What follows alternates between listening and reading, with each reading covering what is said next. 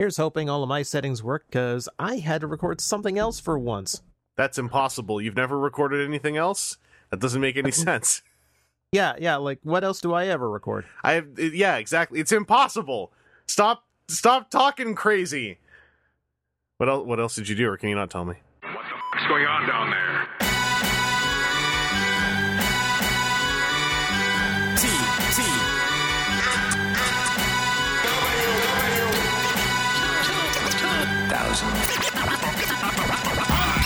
I bought a coffee this morning that was very strong, and I have a thermos that can keep it hot for literally 12 plus hours.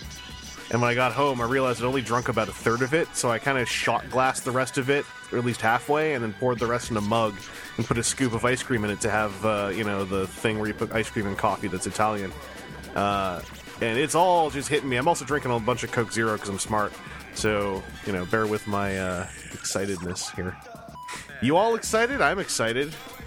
Last time I drank too much coffee, I went to play the TCG, and I had trouble communicating verbally, and my hands were shaking a whole lot, because I don't drink a lot of coffee all the time, and I think that was indicative of a caffeine overload.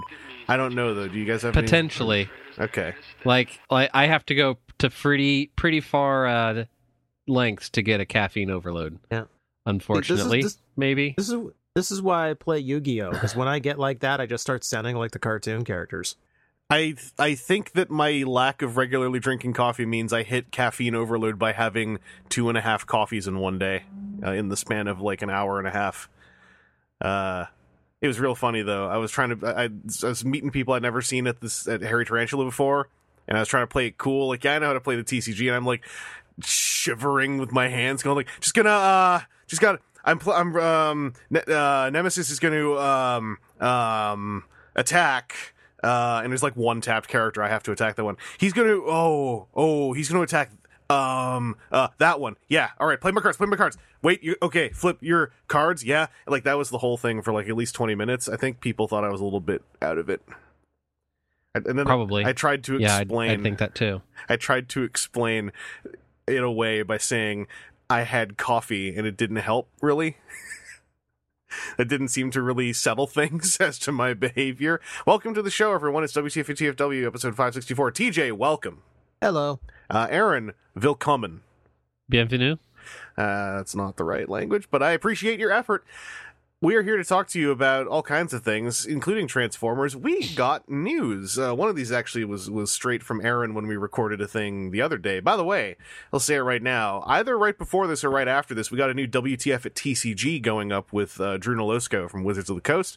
So if you want some more TCG talk relevant to organized play and etc., you should check that out. It was a good time. I just need to go in and see if I need to do much editing or not too much editing. Hopefully not too much. Yeah. But it was fun. However, it's no longer time for fun. It's time for work.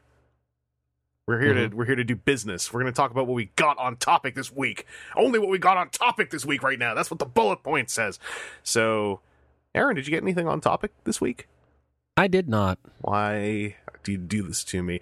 Why am I saying that? We've established for weeks that we're no longer doing the whole you have to get something on topic. Yeah, we've also complained about being in toy droughts. I've seen Indiana got some of the Galaxy Force upgrade Prime, whatever the heck, way too many names in his name named Prime. Just not my area. And then I saw Myers of getting Wave 3 Deluxes, and I go to the one Meyer, and it's full, just stuff on overstock of Wave 1 Deluxes, and the other one is empty. And you're like, these aren't Wave 3, you casuals? Yeah. And I'm hoping the one that's kind of by work eventually restocks, because that's the one that's empty. But I hit there after work again, hoping. All right. Because I got to get 3 refractors, because I'm dumb. I mean, I do too, and I'm dumb, but I'm double dumb. I just went and pre-ordered them online at a retailer because I'm not even going to bother trying to do sales for those. Not given how I've never seen Wave 2, and it's been in my town twice. In fact, it's apparently here again. I've still never seen it at any of my places, except for what was it? I saw Starscream and Soundwave at Silver Snail where they were 50 Canadian apiece, and those sold at some point. So really, they're not there anymore. And you know what? If they sold, they've had sales since they arrived, but those are like 10% off sales. That means that someone paid $45 in tax for those. I don't know what's going on, man. TJ, did you get anything on topic this week? Yes, purely out of pressure of the podcast. That's right. That's what we're here to do. Absolutely. You better buy robots or someone's to get mad. Someone has to keep it alive. Someone has to make sure there's Transformers next year. That's right. No, I happened into a Studio Series Rampage. Oh, he is the Red Pogo Man. There's a lot of names that are very similar in my head with Studio Series when it comes to the Constructicons. I needed a second. Yeah, he is certainly going to be a leg someday. He is. I've actually still never handled one. I never saw one since TFCon, but he's got that big ankle tilt, right? Like that's kind of the big surprise in that guy. There's a big clickety. I don't know. Something. I don't know if an ankle tilt, kind of makes up for everything else. I mean, I would like to see the conversation. Actually, we'll just do it. But yeah, the one where everything is, but there's an ankle tilt, when he in fact has no legs. But yeah, it sounds like you're seeing him more as this is part of the big picture. Yeah, like I feel like half the Constructicons are gonna make some really interesting toys, and then the other half, I'm obligated. Like if you are a means to an end, Rampage. I'm sorry. So far, you do. He does look like the most. I think I said this when we talked about him when Aaron got him. He seems the most compromised as far as like his robot mode is certainly hoping you don't look from a certain direction. Yeah. He's got that. What do you call it? Truck buttock. Is that a word? Which is amazing because he doesn't have legs to really need a butt. You still need a butt. I don't know. Because like a mermaid has a butt. It's true. And Rampage is basically a mermaid. But that's Pogo versus Fishtail. I mean, well, you got to have a robotic equivalent to a fishtail. Robot can't have a. He's got one of those. Here's how I see it.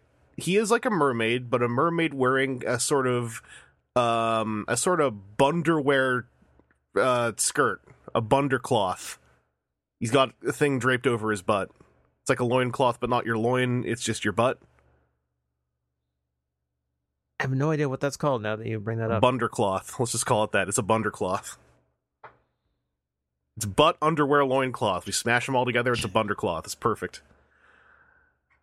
No, that sounds like the '90s fashion thing of just tying an extra shirt around your waist.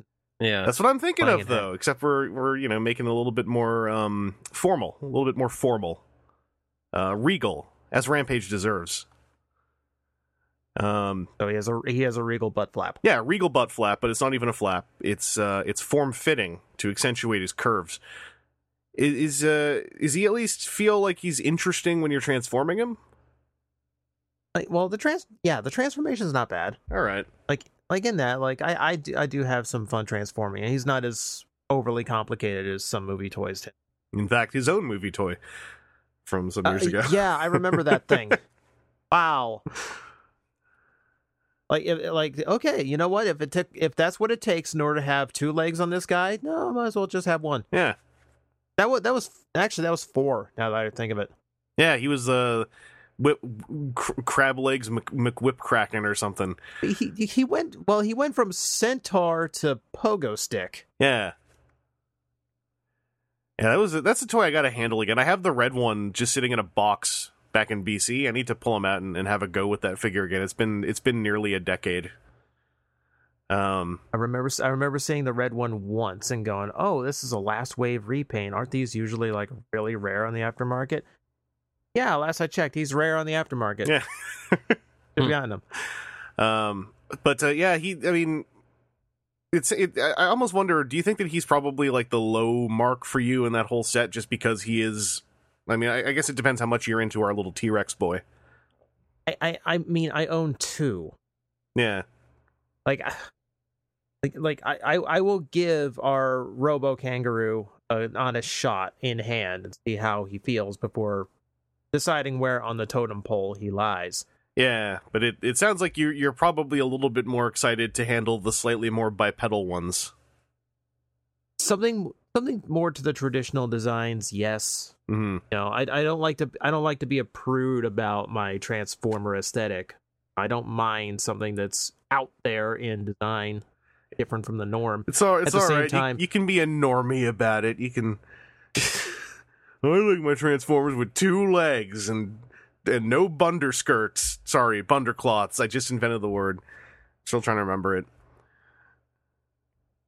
No, but I do prefer an action figure that has action to it. Mm-hmm. You know, that does require legs from time to time. Yeah, I really wish that that pogo leg had come out with a more pogo leg looking silhouette that maybe had like a mid pogo twist to give it a slight curvature. So it could look like it was actually pogoing, not just it's a post. Yeah.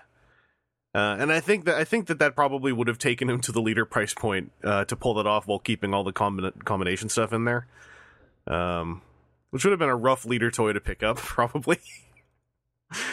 I mean, we've got Scavenger on the way. Yeah. I just think that with Rampage, if they'd gone to leader class, he probably could have ended up with a better pogo and probably more whippy whips. Which are both boons in my opinion, but you know, I guess the price point is a bit of a jump. I'm actually I'm excited to see how whatever the hell that Scavenger is. That's going to be the real test of like, what are you guys going to do with a guy who is kind of not much? Unless I'm mixing him up with someone else because he's had 15 names. No. Scavenger / Demolisher. Right, no, Scavenger. AKA the one that's 2 arms and a double Ferris wheel. I remember that the whole thing that got cleared up is like, no, there's just 2 of them. There's Demolisher, who dies at the start of the movie, and Scavenger, whose robot mode you technically never see. And I was like, all right. Yeah, I always had it in my head because of the toy that, like, the ones that combined didn't have an individual robot mode. Happened to be some construction vehicles that had robot modes. There was a whole thing that it was an idea I wish they could have pursued if the movies cared about that back then whatsoever, as opposed to the lip service they have now. Or at least as of last night, the lip service is gone. Now we're doing better movies. But they had presented the concept that the Constructicons are not a team so much as like a sort of race. And that any number of Constructicons could form into a Devastator. Mm-hmm. And I would have loved to see that played out with some more imagination beyond the one time that we got to see it. Yeah, I think in that original movie, having like 4 of them combine into something and then having another one roll up and it like grabs on and absorbs and becomes something else. Yeah. Would have been a cool way to follow that through, not just be like, I don't know, one toy has 6, one toy has 7. Or after they blow a hole through them, like, you know, 2 of them are dead, but then the other ones all just kind of reform into little, like, bisected Devastatorets. Mm-hmm. That would be kind of cool. But, well, TJ, that brings you one closer to Devastator than me. Because I still only have Scrap Metal, the kind of just inexplicably normal and good one so far. He's rocking that bipedal life. Anything else on topic on your end? So, a new place opened up somewhere in my vicinity, which I showed off pictures of it on Facebook and Twitter. Yeah, I saw some of those. I love this place. This is a combination retro arcade and collector's toy store. Is a dangerous place for me to have within driving range, but here it is.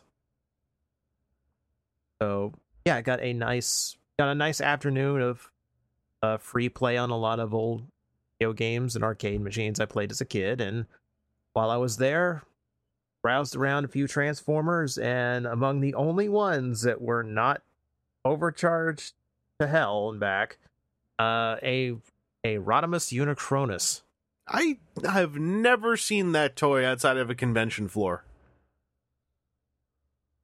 It was the one that was permanently floating at my Toys R Us, and I kept going, maybe next time. Not in the mood for a repaint this time. Yeah. I was in the mood for a repaint, I guess. No, but I generally like the toy better than most, I think. Mm-hmm. Because, and I don't know, like I feel like the evolution gimmick just suits the mold better. I feel like while Prime makes a better toy, you know, just in the transformation, the combination elements, he sacrifices more than the Rodimus mold did. Yeah. You know, Rodimus has quirks to him, but I feel like all of his modes tend to be fairly solid and what they should be. All Black just kind of set out a little bit.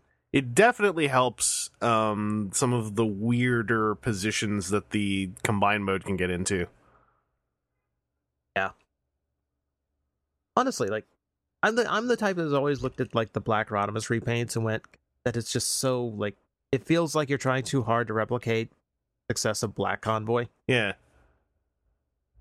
Rodimus in black and purple. No rhyme or reason behind it.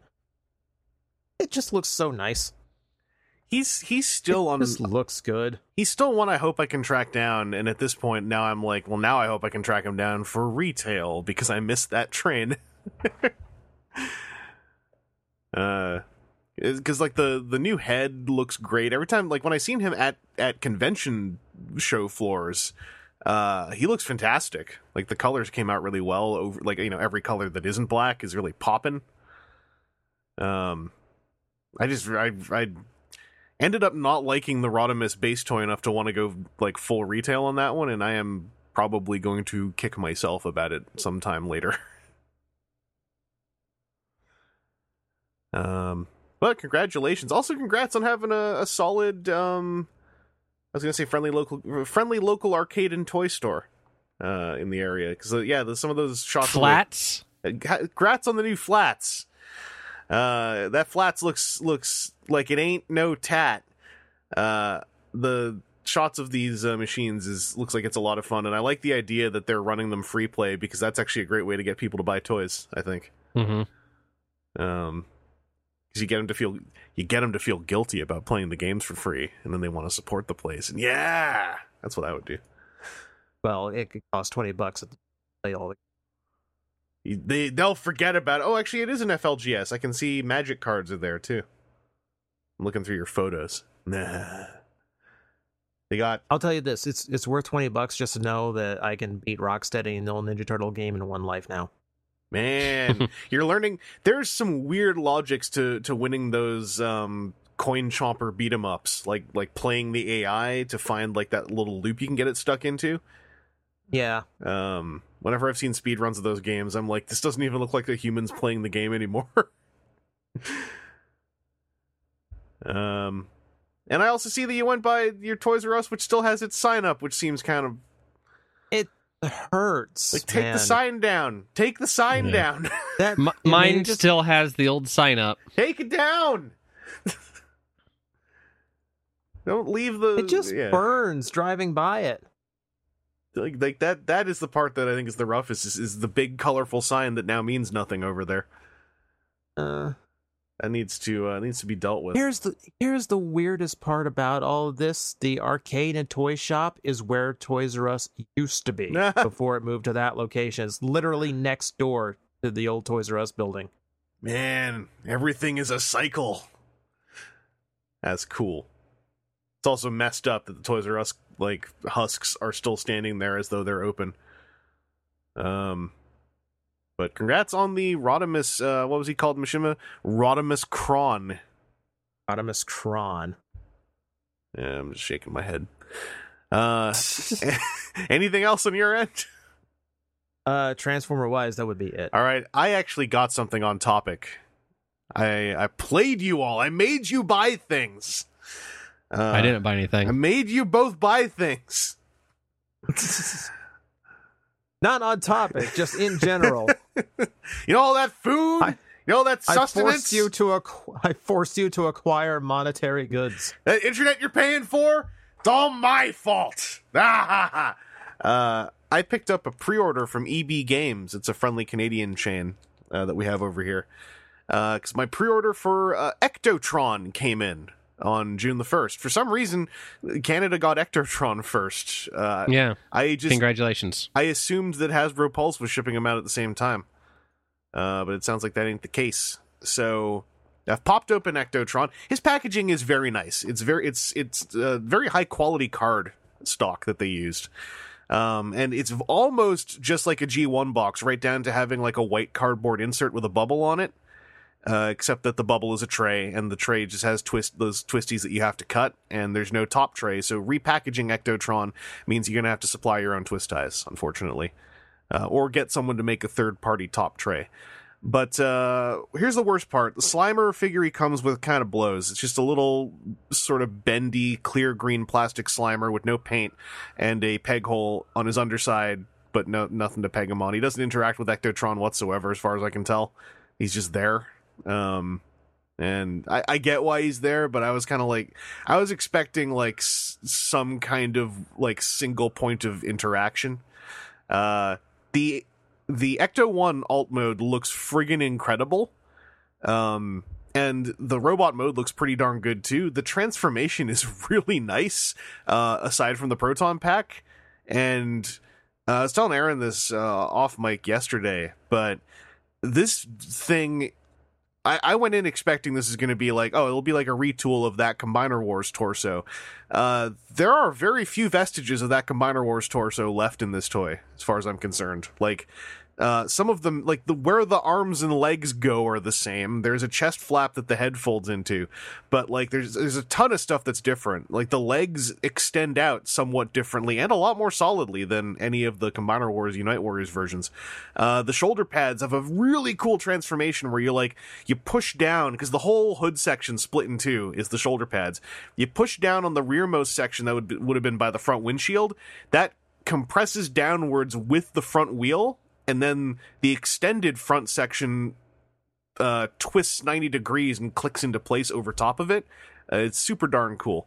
The proton pack, by the way, is not a bad thing. It's just that all that mess on top of the Ecto 1, you can leave it there when you transform him, but it isn't a proton pack. It's just a hunk on his back. If you want it to become a proton pack, you have to remove it, transform it, and put it back on him upside down using tabs instead of pegs. And it's a pretty cool transformation, all things considered. Here's my one thing, though, and it's all centric around the proton pack. There are a bunch of soft plastic parts, at least one of which is actually painted light blue, and you have to disconnect all of those things from little tabs and then reconnect them. And the light blue thing is also the cable for the something wand. What's the thing? It's a wand. That's the part I remember. You know, the thing they wave around that shoots streams you don't cross. Mm-hmm. All these bendy plastic bits, I don't really know how they're going to survive very well with multiple transformations. Upside, they are all so separate that in a worst-case scenario where the Ectotrons all have disintegrating PVC parts, which I think is probably not the case, it is in fact probably just going to be fine. They're all so removable that if someone really wanted to, third-party replacements made of more durable materials would be incredibly straightforward to install. Not produce, I don't know how I'd produce them, but if someone made them, I don't think they would be difficult whatsoever to install. So, double-edged sword there. But the transformation is just so good, considering this is a toy I thought I knew. There's at least like 3, including the shoulder pads, like major, completely new steps that are, in my opinion, improvements on the original. So I like the toy a lot. Its increased price point, once you mess with it, when you see the Ecto 1 mode and you see all the new tooling and all the new transformation engineering, it's very simple stuff, but it's just new to this design. I feel like my money's worth was there. This feels like what we all thought BotCon exclusives were going to become when Hasbro was working more closely with it, before it turned out it was just factory access, and a factory access that sometimes leads to weird shrunken head scenarios. But this is a step above Generation Select. This is maybe either on par or a half step below that Star Convoy. But it's very similar in how many parts are just completely new. I was really surprised how cool this thing was. I went in a little. By the time I picked up my pre-order, it had been enough months where I was like, "Oh, should I have gotten this? This is expensive." And then I got home and messed with it, and I was like, "This thing is actually really cool." I kind of hope I can track down a second one to keep an Ecto 1 mode, like, just in the box, because the box is so nice. But right now, they're fairly scarce. Hopefully we get flooded with them when they ship the actual shipment, probably in time with Hasbro Pulse. So there's your early report on Ectotron, which we got first. Haha, yay. Do you guys have any questions about Ectotron? No. Either of you guys afraid of no ghosts? I ain't afraid of no ghosts. Like I keep telling you, stop shopping in the future.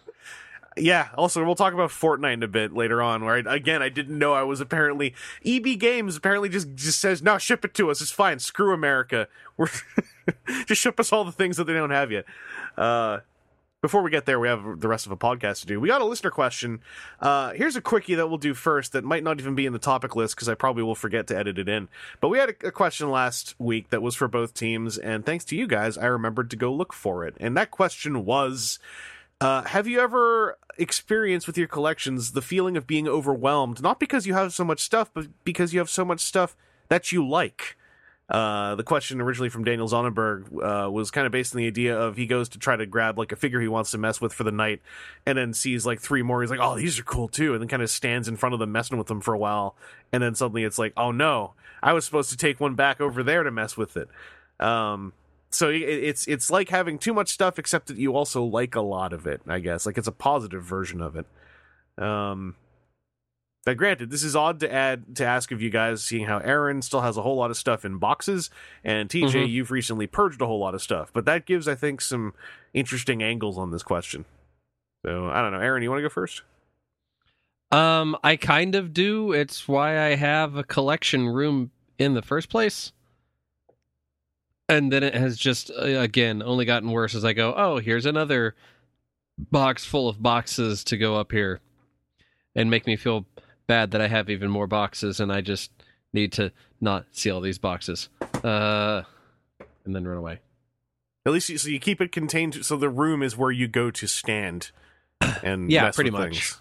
I mean, there's a lot of Transformers everywhere else, but like that specifically is where all the anxiety comes to a peak. Ah, yes, I understand. Well, TJ, how about yourself? Have you ever had this problem? Did this present itself when you were going through doing your shelf purges?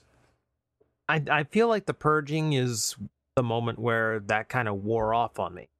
Mm-hmm. At one time, I had 5 bookshelves dedicated to just Transformers because I wanted all of them out at the same time. And as much as I've purged, I've got 2 bookshelves full right now. They're still up.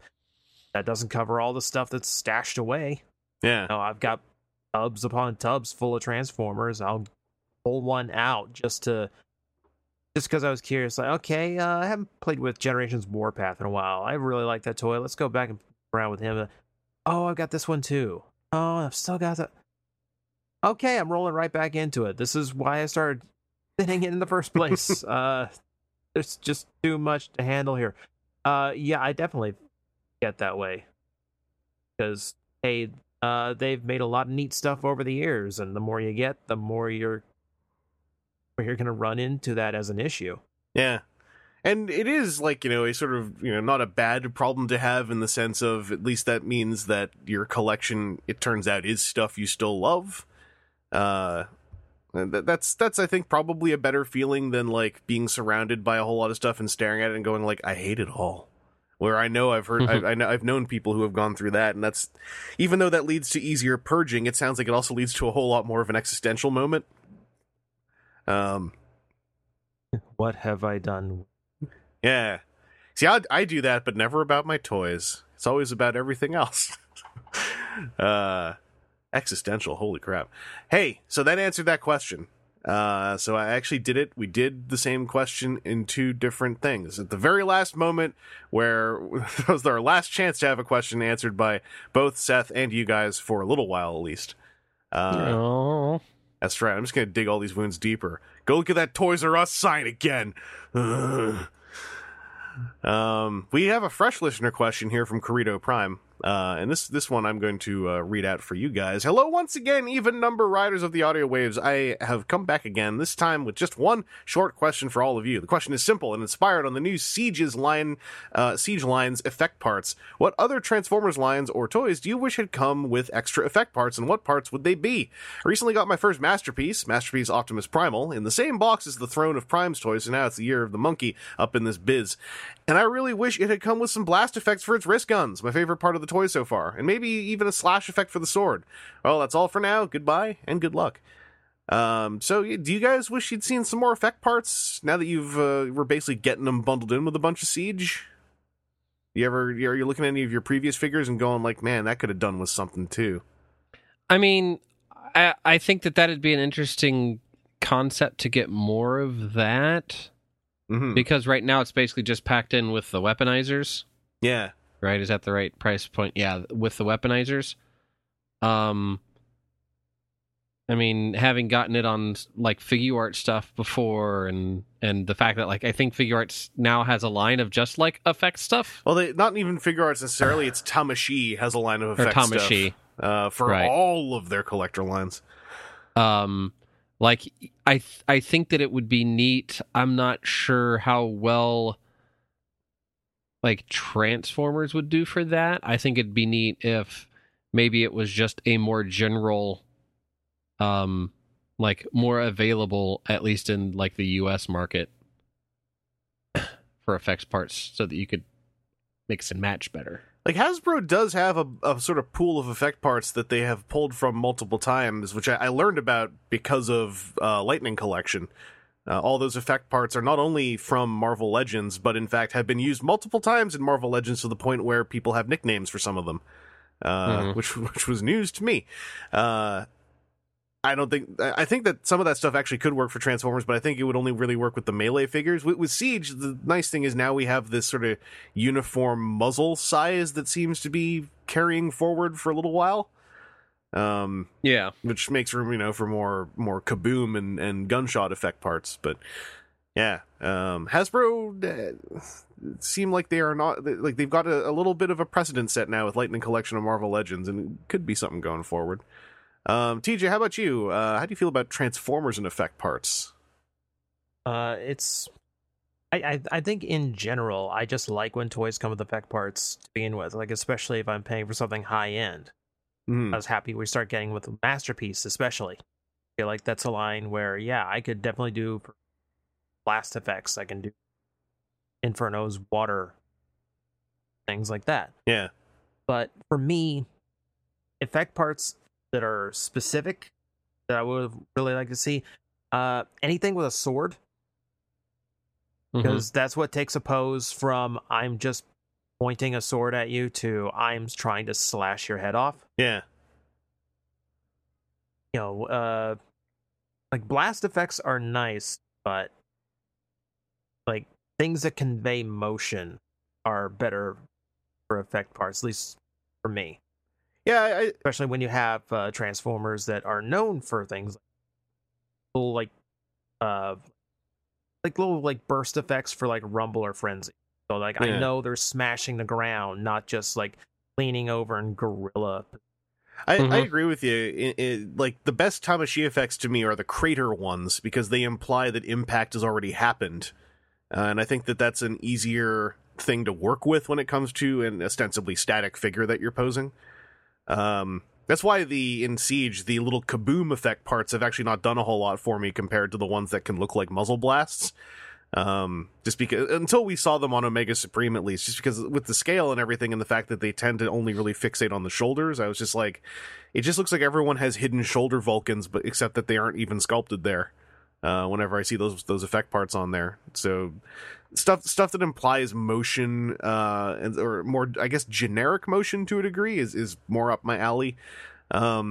I think the one problem is that, not to have entered into a case where we all sort of agree, but like it sounds like we're all kind of into effect parts to some degree.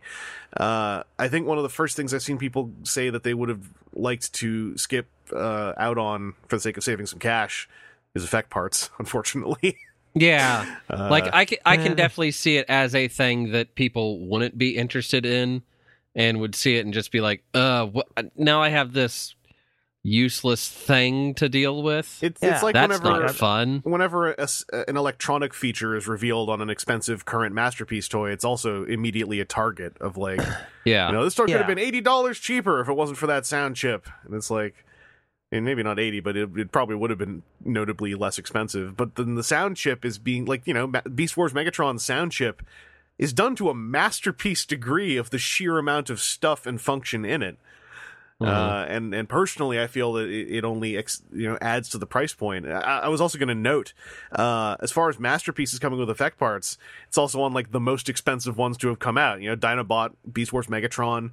If I recall correctly, MP44 Optimus has some that can work with his gun, but I might be mixing it up with another toy now. But they all seem to me add to the package. With G1 Masterpiece specifically, I guess it is hard to say I'd like to see an effect part when sometimes I feel like we're not even getting all the prop from an episode accessories I like to get. I mean, granted, a lot of them are from one episode, but I love that they're dipping into that water. Literally with Hound, given a thing we're going to talk about in a second. Whoa. But yeah, I think that like Tamashii effects, honestly, you get some Tamashii stages with arms, a couple Tamashii effects, you're kind of kitted out for effect parts for any toy line, really. They've gone very comprehensive with those things. Like there's even not speed lines, but there's impact ones that you can take apart, so they're various like outer rings of impact to make it look like sort of like speed lines is what my brain wants to say. But when someone rushes forward so fast, there's little outer rings behind them. Like there's one of those. Like a shockwave. Yeah, like if you really want to get some effect parts, you feel like you're missing out on some for your Transformers. Honestly, look at Tamashii effects. Sometimes they go on sale for pretty darn cheap, especially if it's a color way that like people are not as into. So I would say look in that venue too. Anyway, hope that answered your question, Corito, because we got to talk about something important that Aaron pointed out to me yesterday. I missed this. We've talked a lot about, can you just put some nicely made videos up of the toy being transformed? Hasbro's official Teletran data files have put up straightforward videos just showing the toys getting transformed. Granted, this is for Wave 3 of Siege specifically, so it is Red Alert, Refractor, Brunt, Springer, and Galaxy Upgrade Optimus Prime. I think this is a good step forward. I think that there's a chance that this is not going to extend much beyond this, which would be a shame. But I'm hoping that these get received well enough to have this just done as a feature going forward. I have them set up in a loop so that it looks like they're getting hundreds of views. All right. Hopefully no one's listening to this podcast. Uh-oh. Chris, delete that. What are you doing? What am I doing? What are you... We're out of a job now. No, this is not the job I wanted. We're being replaced. I didn't want this job. I wanted the job of explaining how I feel about a figure without having to simultaneously provide instructions. And I would like it if the company making the toys provides the F-bombing video instructions. Now, I only watched the Galaxy Upgrade Optimus Prime one. I think it's very well shot. I only have two qualms. Number one, this is a qualm that a lot of people don't even agree with necessarily. I don't like that there's music playing over top of it. I wish I could hear the plastic. I think that communicates what's going on a lot more. There's a logistics problem with that, which is that means whoever's filming it cannot talk while they're filming. And given the way that these are being shot, clearly in one of their photo shoot areas on a timeline, that probably is just not reasonable to have complete set silence while also doing this. So I'll let that one go. But when they have a jump cut, there's this like static feed effect, and I find it intensely distracting. I think there could have been a much more subtle effect. I'm pretty sure that static feed was probably input from a producer or someone who's not working on the videos but who gets say on the final edit. That does not look like something a video editor would put in willingly. So, those are my two little problems.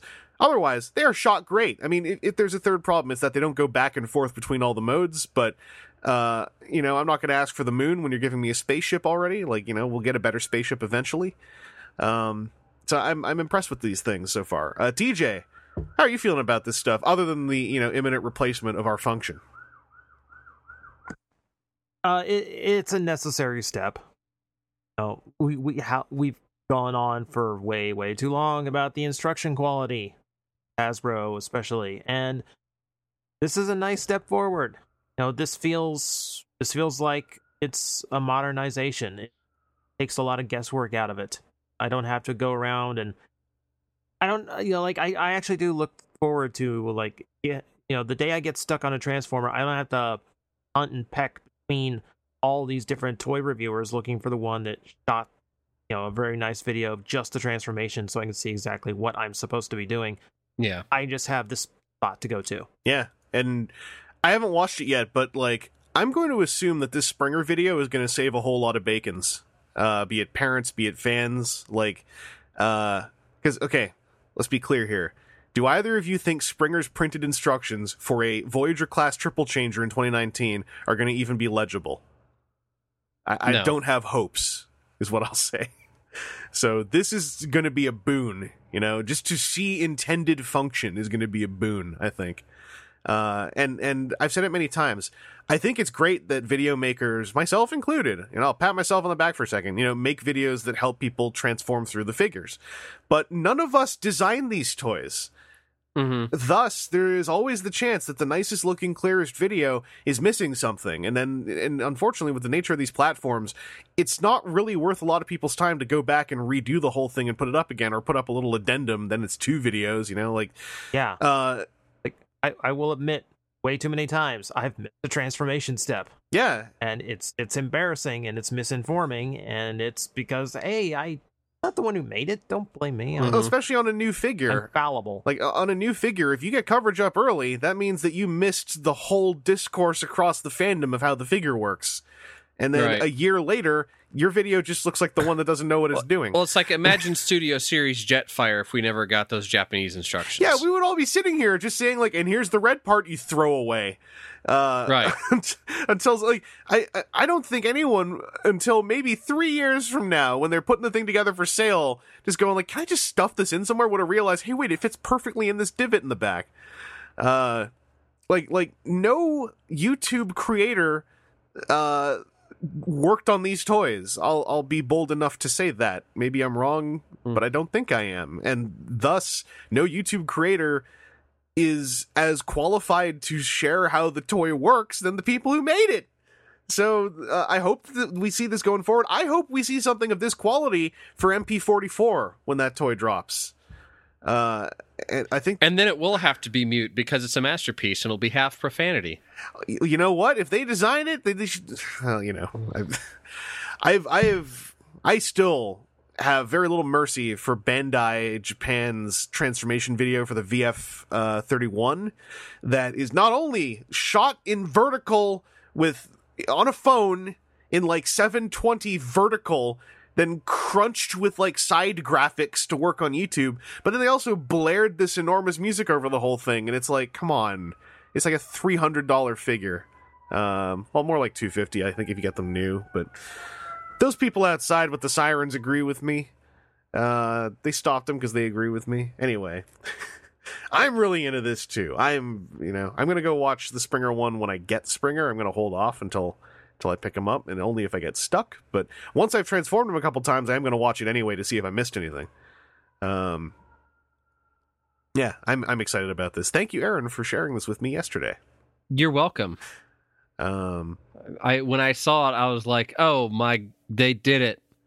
Those sons of bitches!" But you know what? They did it once for one wave. Yeah. All right. This I got hope in my heart that I do too, but that all the listeners are also going to go set up some sort of autoplay routine to continue this viewing, and they'll think that all the Transformers fans are actually really dumb and can't figure out how toys work, and then they have to continue doing this. Well, I would also like the people who shot this, I assume that these are working video folks. I would like them to get more work because these were well shot. I think that it's embarrassing that this is not already a practice for a complex transforming toy from any company. I don't think that the expenditure is too large for the gains you get both in goodwill and a solid media piece. This should be standard. There should be people getting work doing this constantly. Should I be one of them? Oh yeah, but that's neither here nor there. I live in the wrong country. But yeah, I hope that this is standard going forward. This was simply shot. It was well shot. It did close-ups exactly where it needed to with at least with the Galaxy Upgrade Optimus video. It communicated straightforward stuff like the parts forming of the parts on his forearms. Going on. Springer's actually doing a whole lot more work than I thought he would. I mean, I'm just looking. Sorry, I'm watching the Springer video now. I'm just looking at the screen cap on TFW of a half transformed Springer, and I can see that this video is very necessary. Yeah. So I'm wondering if Springer's the reason, like, man, this thing kind of explodes inside out 4 times. You know what? Good. Whatever the reason was, good. I'm still, like, already, here's my criticism. Why Wave 3? Here's my opening criticism. Why Wave 3? Because Wave 1 and 2 didn't include a character that they'd already gone through this with. Like, hey, do you remember that last Springer we made? And, like, how we... Let's not do that again. Let's just tip this one before it becomes a problem. Yeah, I don't know. I hope that we see them go back and do Wave 1 and 2. I don't care if they're older toys. This is for the sake of standards to me on a media level and on a production level, on a respect for the designers level. Yeah. Gosh darn it.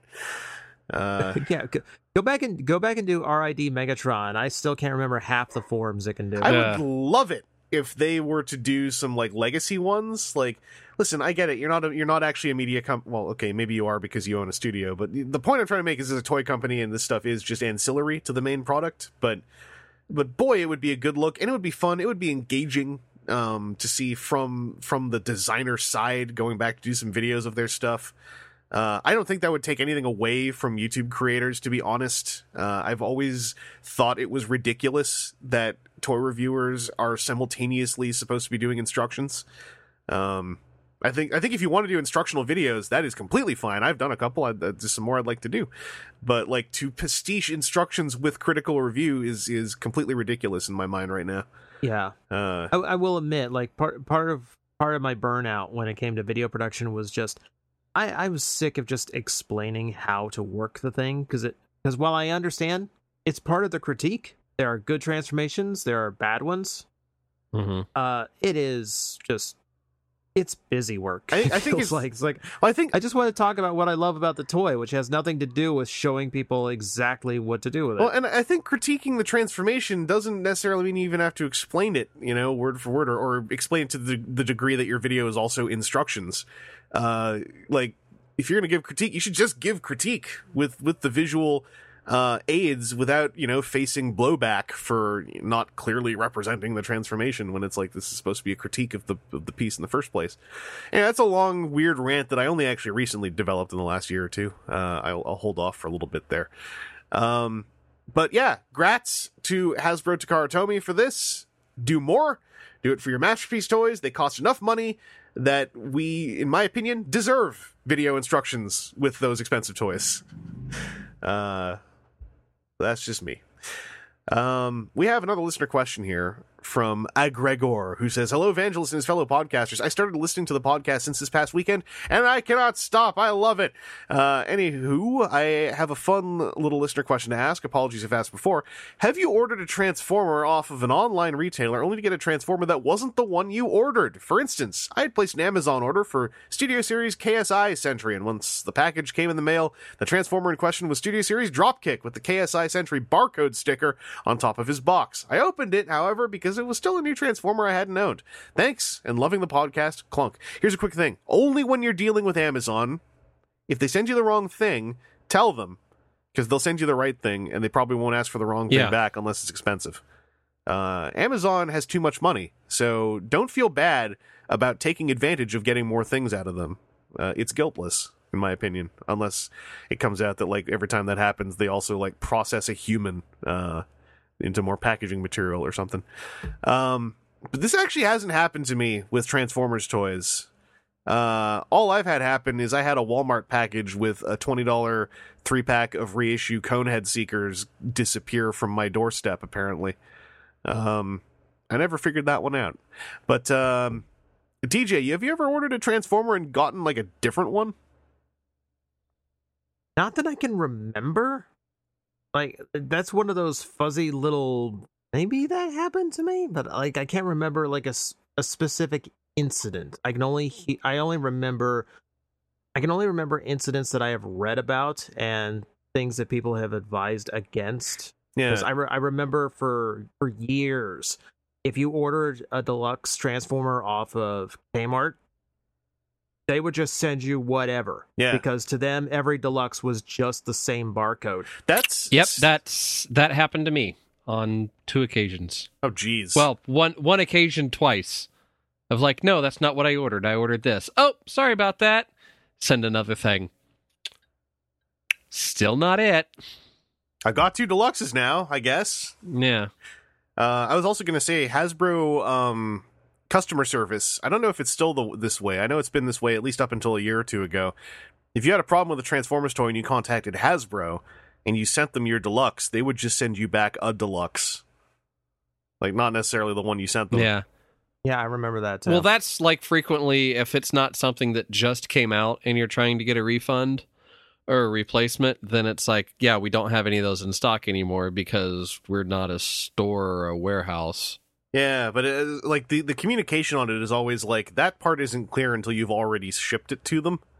Mm-hmm. I know I heard from someone as it was at least maybe just 2 years ago, so it's still pretty, fairly recent that happened to them, and I told them, yeah, you never actually send it back to Hasbro, you deal with the store you bought it from.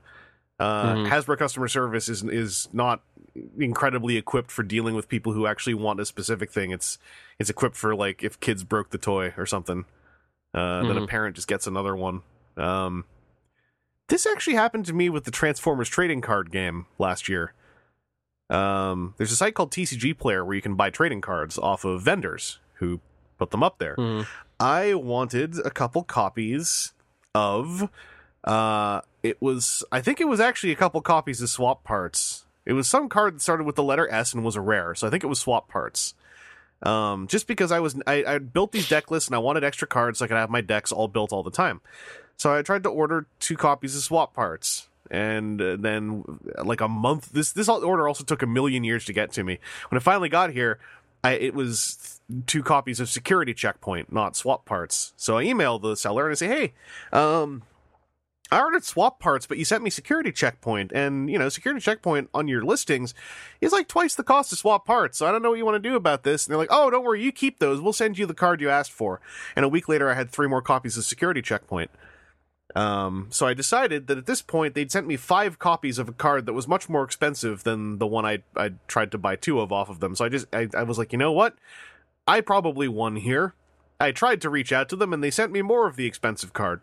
The little epilogue on this is Security Checkpoint, the card I got 5 copies of, has like doubled or tripled in value since then on the aftermarket because it's a double blue pip card.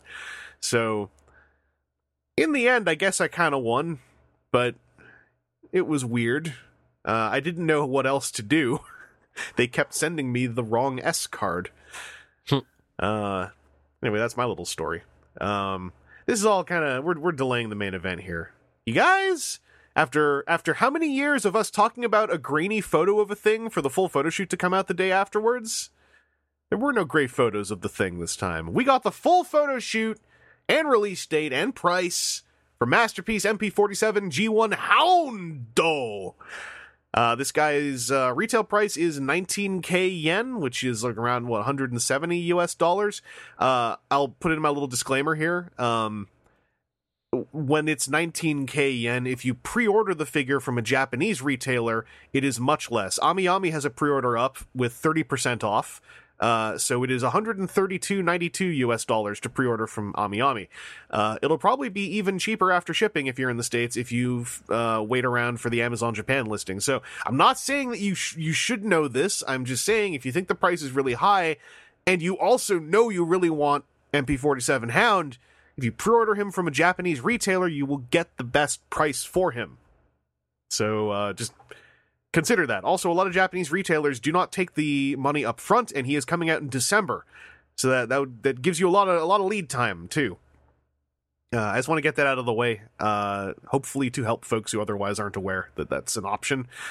So Hound, this guy, we saw a painted prototype kind of out of nowhere, what feels like a million years ago, and he kind of just disappeared for a while. But he's back. He turns into a Jeep. His shoulders are friggin' weird. There is a shot of him reaching down to pat Spike on the back, and do you see what's happening to his left arm? Yeah. Like, someone pointed out that was kind of funny in that it represents just how broken the G1 cartoon was for just making things happen, and I'm like, I dig it. I probably wouldn't have taken that photo as a promotional photo, however. That just looks weird. That looks like his arm is gone. It's just floating off on its own. I think it's because for his transformation, like, the arms are connected to those little, whatever you call them, fender flap things. Fenders. Little fender flap things that are attached to the fenders. Because, his arms fold up, and his head folds up, actually, into basically an engine block under the hood, which is pretty cool. It's a very Alternators throwback. But yeah, he's very animation accurate in his robot mode. Hound has a real weird animation model, so they did some pretty good work here. His Jeep mode has fairly big seats, which seem to just disappear, which is cool. He comes with a Spike that's got some decent articulation. He's also coming with a hologram projector and a hologram of Spike. He comes with a key for when he locks up Ravage, if I recall correctly. I actually can't. Yeah. From that one time he used a key. So he comes with a little key. I saw somewhere on Twitter someone saying that one of the texts going around is that the key can actually store inside his gun, and his gun can store in his leg through transformation. So, like, technically all parts could stay attached to him, weapon-wise. But I'm not sure of the veracity on that. We'll find out, I suppose. He also comes with an awning if you want to make him a normal, like, covered Jeep with tarps and stuff over it. Which he can also use as the world's worst shield. Yeah, I really dug that canvas top. Like, and then we have to do something with it in his other mode. It's perfect. Oh, no. It's perfect. Shield is always the go-to for any piece of kibble they have no idea for. Yeah. Made out of canvas. Yeah, it's perfect. It's so perfect for Hound. G1 Hound is such a dumbass. I love this. Where he's like, oh, Optimus, don't worry, I got a shield from this mission to Atlantis. I needed to have a canvas top on my alternate mode, but don't worry, I'll also use it to defend you. I'll defend Spike as well. Oh no, Spike started spontaneously bleeding. What's happening? They must have armor-piercing ammunition. I'm way into this. Also, apparently that canvas top is from Atlantis something or other, an episode where he goes underwater. Yeah. So it has relevance. TJ, how are you feeling about Hound? I'm really liking Hound so far. Like, that was one of those figures where I knew his animation model had interesting choices for proportions. Yeah. So they did the best they could. He's very serviceable action figure, doing everything I want him to do. He's Stretch Armstronging a little bit, but hey, whatever.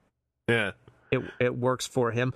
What amuses me about this is that we continue to get this like weird evolution of the Spike accessory. Yeah. Mm-hmm. Like everyone gets a little more detailed, a little more articulation. This one looks kind of like he has a face.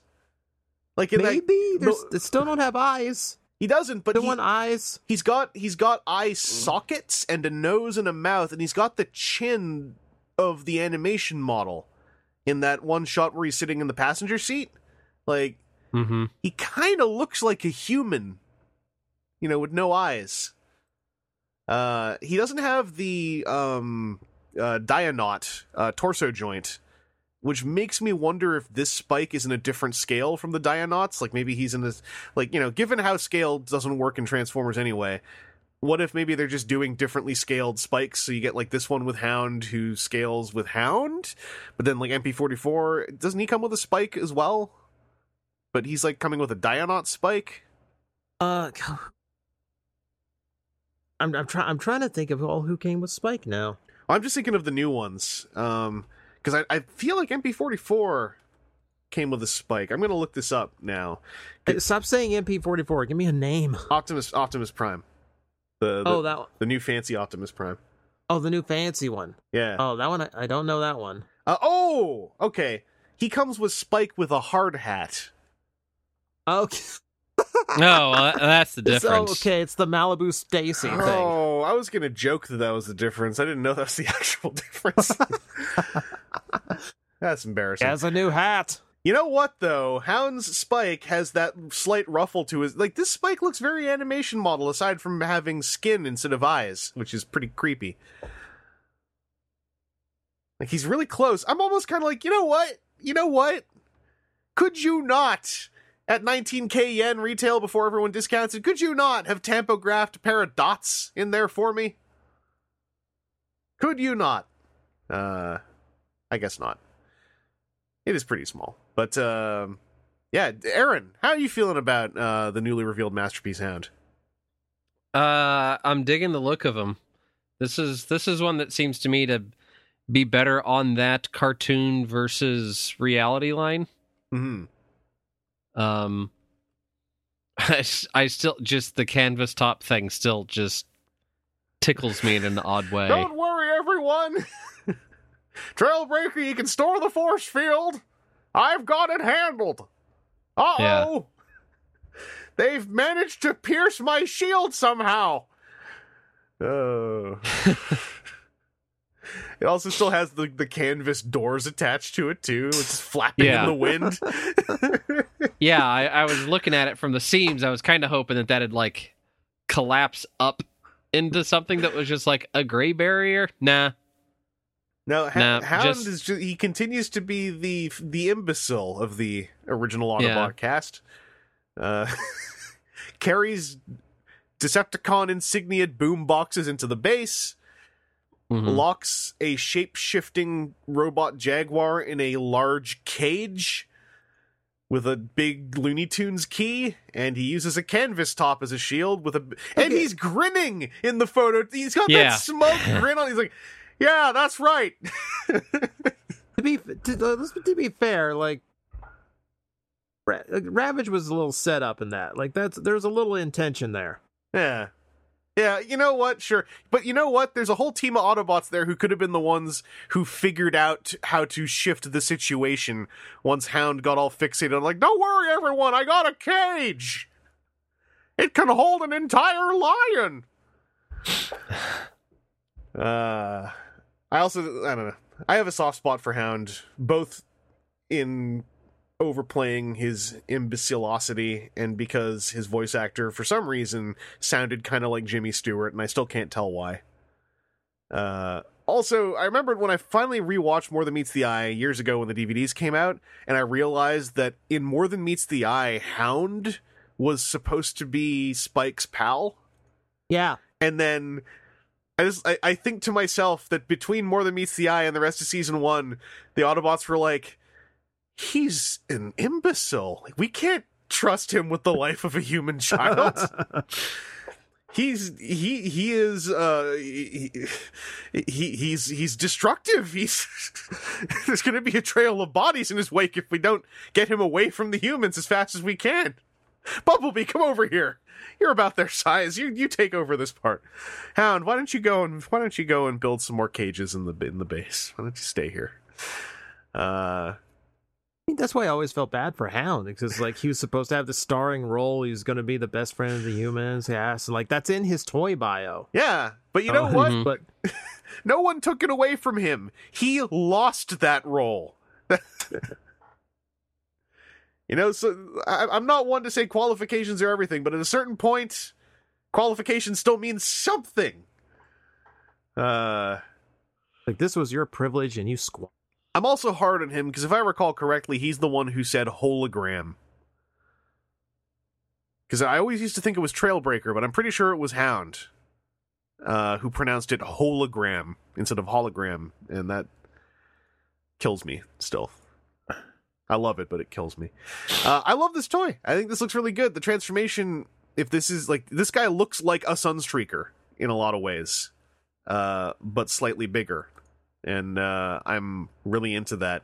Again, I'm into it with the caveat that I plan to pre-order this guy and not pay 19k yen for him. I plan to pay less than that. I would not buy this if I had to pay 19k yen. That is why I'm happy that those pre-order venues exist. Again, I also understand they're not for everybody. You might want to support local retailers, etc. And if you can, you should. For me, this is just the way I'm rolling. And he's out in December. You guys have anything else you want to drop about Hound? Do you think... Here's the thing. We got a lot of Masterpiece toys coming out this year. Yeah. Is this cool with you guys? I'm not getting any of them, so I'm good. Yeah. Yeah. It's an interesting discussion, because it's like, I think these all look really cool. But when the discussion enters into there are too many of them coming out, I kind of sit there going like, is this still vestiges of this like this pseudo completionist sensibility that still permeates the collectorship these days, like the zeitgeist driven, if I don't get it when it comes out, what's the point really in getting it kind of thing I detect sometimes from folks, myself included.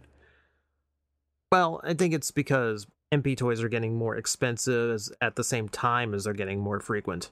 Yeah, absolutely. It was one thing when, they made like 4 a year. And now it's like, like every month there's either a new mold or a repaint coming out. Yeah. I end up seeing it as a positive in that even if I don't keep up with them coming out, at least they are new, they are well designed as far as I can tell, and they are coming out. So that, if I skip one, if I want to pick it up later, it now exists. I think divorcing ourselves from the gotta get it when everyone's talking about it thing is how a lot of us will end up feeling better overall about a lot of this stuff. But that's also very easy for me to just say out loud on a podcast as opposed to actually doing it. Also, I just noticed that the headrests on Hound's alt mode's seats has a joint in it, which is probably for transformation, but it also means he has adjustable headrests on his seats. That's pretty cool. That's a Jeep thing, right? Like you can adjust the headrests on a Jeep chair. They're not like special Jeep chairs. Never tried. Yeah, I don't know. It's been a while since I've been in a Jeep to know if they all have adjustable headrests. Well, if some Jeep expert could please chime in on this podcast, I would appreciate it. Anyway, that's the big news from today. Hound has debuted, and that is probably the last Masterpiece for 2019 because he's coming out in December. Unless they really surprise us with something, which I doubt they can at this point, we're good to go. So that brings us to our last listener question for this episode. This comes from Rexodus, who says, "Good morning, afternoon, or indeterminate time of day you find folks at the Transforming Table. Brian is back once more with sentences that end with question marks. And not to make you guys feel so old, I was born in 82, so I had G2 and primarily Beast Wars as my childhood." Speaking of Beast Wars, okay, hey, no, you're older than me. You ain't making me feel old. Question number 1. When is Masterpiece Snapper getting announced? Pause for laughter. I realize there is almost no chance of this, but he was always my favorite figure as a kid, so I yearn for that, which will never come. Are there any characters you guys yearn for, but doubt will get an update? I'm going to say let's also include the idea of the third-party market in this question, because I still have an answer. But, Aaron, is there any figure that you just wish someone would do a high-end version of just for you? Trying to think back on my vintage Beast Wars. What was the mantis, the praying mantis? Oh, Manterror. Manterror that had discs that shot out of it. That was like one of the few Beast Wars toys I had for a long time before I, like, the brief period of time in there when I put all of my lawn mowing monies into it. So a Manterror. I appreciate your choice. I would dig an update of that. And it's got to have disc launchers. My mom hates that toy to this day. We saw that toy, and that made her say, maybe you should stop buying these dumb Beast toys for a little bit when I was a kid. And then years later, I said, hey, Mom, remember when you saw Manterror? Like, there was one at a BalCon. Remember you saw this guy and you got me to stop looking at Beast Wars for like a year or two? And she looks at it and goes like, yeah, because that toy sucks. She doesn't like Manterror. She doesn't like anything about him on an aesthetic level. Here's some mom trivia. Everyone's got one, right? TJ, who do you wish they would update? Gosh darn it, just for you. Just for me. I think I have to go with one of my childhood favorites that I've seen one toy and I technically doesn't count because it's just a exclusive that'd be Rapido. Yeah. Oh, and we were so close to there was a time when there was going to be a really nice third-party Rapido. Mm-hmm. And then the whole thing appears to have fizzled for the time being. That was one of those first toys. Like, I'm kind of in that same age range where I had G1 toys, but it's mostly yard sale and whatever my dad happened to pick up at the time. Worth $1,000 someday. Yeah. Like G2 were the Transformers that I could first buy with allowance. Rapido was my absolute favorite. I don't know what it is about red and teal, but I'll tell you what it is. It looks good. Jam. It looks good. Yeah. That's what it is. Especially when it's highlighted with pink. It looks ace. Rapido is one of those that got better with age, because I go back now and find out, he outranked Optimus in G2. Yeah, he's a natural leader. I'll have you know, in this Transformers TCG they're doing, I pointedly pushed for Rapido in one of our interviews with the brand manager, who had to go look up Rapido. Mm-hmm. Which means Rapido's probably not happening anytime soon. I hope so. But when he saw Rapido's color scheme, Drew Nolosco was like, "That's a damn cool color scheme." So we got our hooks in. We got something happening, I'm sure. Here's mine. Animated. Anything. It's not going to happen anytime soon from any marketplace. And I think it's a crying shame. The closest thing we've got is that one company who's doing Dirt Boss for the last 12 years is still doggedly posting an update on Dirt Boss every 8 months. So they're probably going to make him. But that's about it. We're never going to, I mean, Animated has the advantage of it was already really close to the show. Except that it wasn't done. They never finished it. There's still 3 designs I'm owed. It's not even an update. That is just, this never happened. Gimme. It's an update from nothing to existing. I am owed this, damn it. Where's my animated Omega Supreme? How do we get this Siege fancy pants big dopey dumbass G1 Omega Supreme and no third party even so much as spitballed the idea? They all got freaked out because no one bought Mario and Luigi. Anyway, that's mine. I can't say Punch Counterpunch anymore because that Power of the Primes one is really darn good. I guess a higher end one would be neat. Omega Supreme, obvious, but I don't even need to give that answer, do I? We can just assume.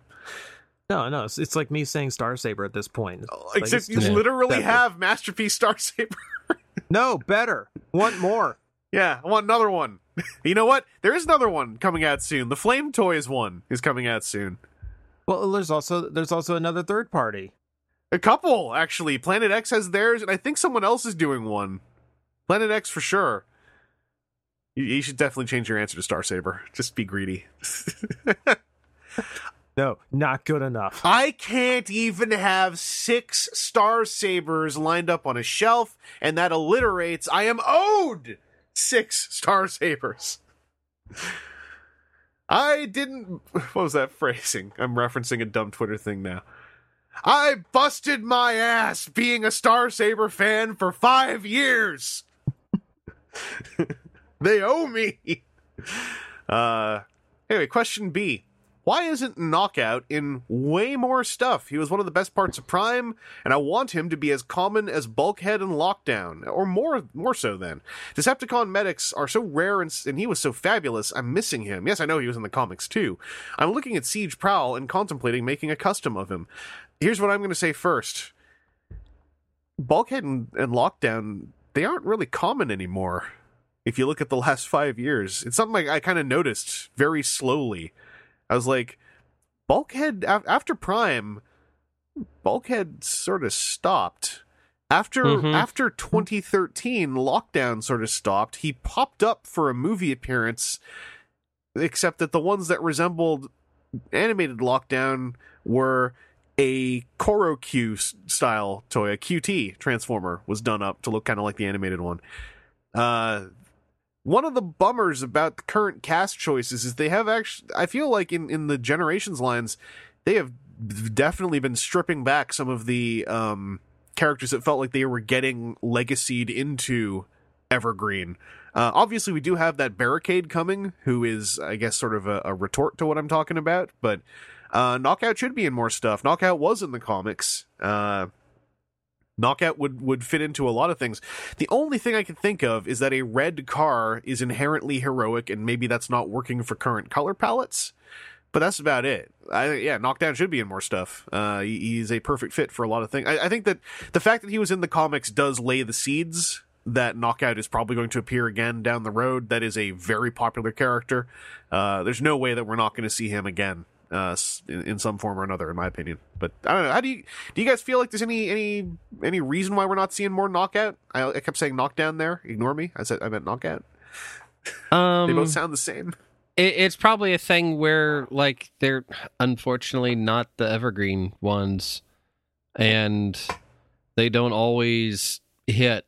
And I think that Knockout and Breakdown. Oh, now you're doing it. That's why. Yeah. That's why. Yeah. Okay. You just started it. I'm just saying the ship name. That's all.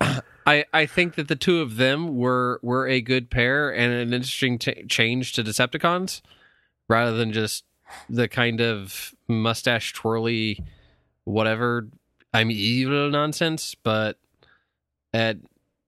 when you sometimes when you have a limited cast, it's going to be, hey, let's go for the stuff we really know, and maybe not be quite so bold or daring, because that's scary, and we have numbers that say that these numbers that we like are the numbers that we like. Just in case anyone's wondering, I didn't edit that out because I said ship name with a P. Yeah. I understand that there's a way you could have heard that differently, but no, I said the ship name. I don't actually know if people call the shipping of Knockout and Breakdown Knockdown. I'm just trying to cover my tracks. But TJ, have you got anything else you want to throw in about Knockout? Oh, I mean, I think it's the same thing as like why we don't see Dinobot in new media. Just don't mess with perfection. But he's not a car. You got it right the first time. Just don't even try. We could slip a car in anywhere. Just make the masterpiece toy and be done with it. Well, okay, where's my masterpiece Knockout? Damn it! I think in 2013, for 5 years. I think on this podcast, I at some point said with confidence, I'm sure there'll be a fancy third-party Knockout, because there was that period when third-party stuff seemed like it was kind of going wherever it wanted. Well, you hit it. You hit it before. Like, he was such a popular character, and yeah, he is a very unique character. Okay, he's a red car, fine, but he's a Decepticon medic, and he's just awesome. He's just a really good and colorful character, and that's where it ends, because his toy was not great. I'm such an apologist for that toy. Don't even get me started. You're all right, but it's not. It's not what he deserved. Yeah, like he deserves a third party. He deserves like a Generations toy. He deserves something. He has such a unique take on the front of the car as my mono boob design. That makes it slightly more organic, gives him pectorals. It's such a good robot design. Yeah, it's killing me. We need because also kind of, you know what, we got a good Breakdown figure. We don't need a masterpiece of him. Also, Adam Baldwin can go sit on a tack. I don't know. I would like to see a Knockout, with a silent, never saying anything Breakdown in tow in the background. One hopes. This leads to question green, as was written here. Speaking of Knockout, why has his figure's style of wrist joint not been used more often? He has a pair of spokes that holds a ball joint. The style allows for wrist rotation and hand movement that simple mushroom peg or swivel wrists don't. I keep seeing figures I would love it on, but am denied, like Siege Sideswipe, for example. Was there some flaw that I never noticed or cared enough about that killed what I considered superior wrist engineering? I'll just end this with a quick thanks for the hard work, guys, and hope your lives are going great. Yeah, I would assume, and this is weird to say, given how ball socket joints that have failings have appeared on hips constantly. Ask Aaron about his swoop. I would assume that there was something about that design that made it hard to pull off or fit into other figures as opposed to the simple mushroom peg. Also, obviously, a simple mushroom peg it's a 2-part system, whereas this ball joint system is a 3+ part system. And that might be also part of it.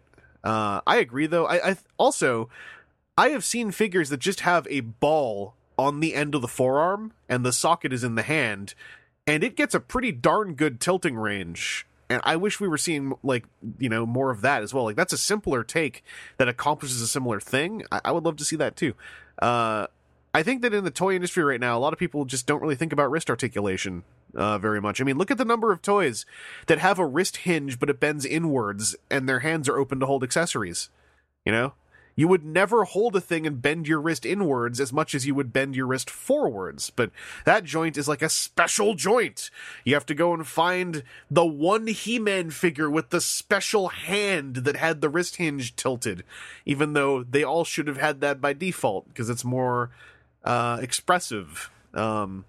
I think that, you know, we're in third-party Transformers, we're still entering an era where people think more about hand articulation and finger articulation. I think wrist articulation is something that in the greater toy industry, we're still going to be, like, we're still in the point where it's like, we put a hinge in, it's done. And it's like, you didn't think about which way the hinge goes, did ya?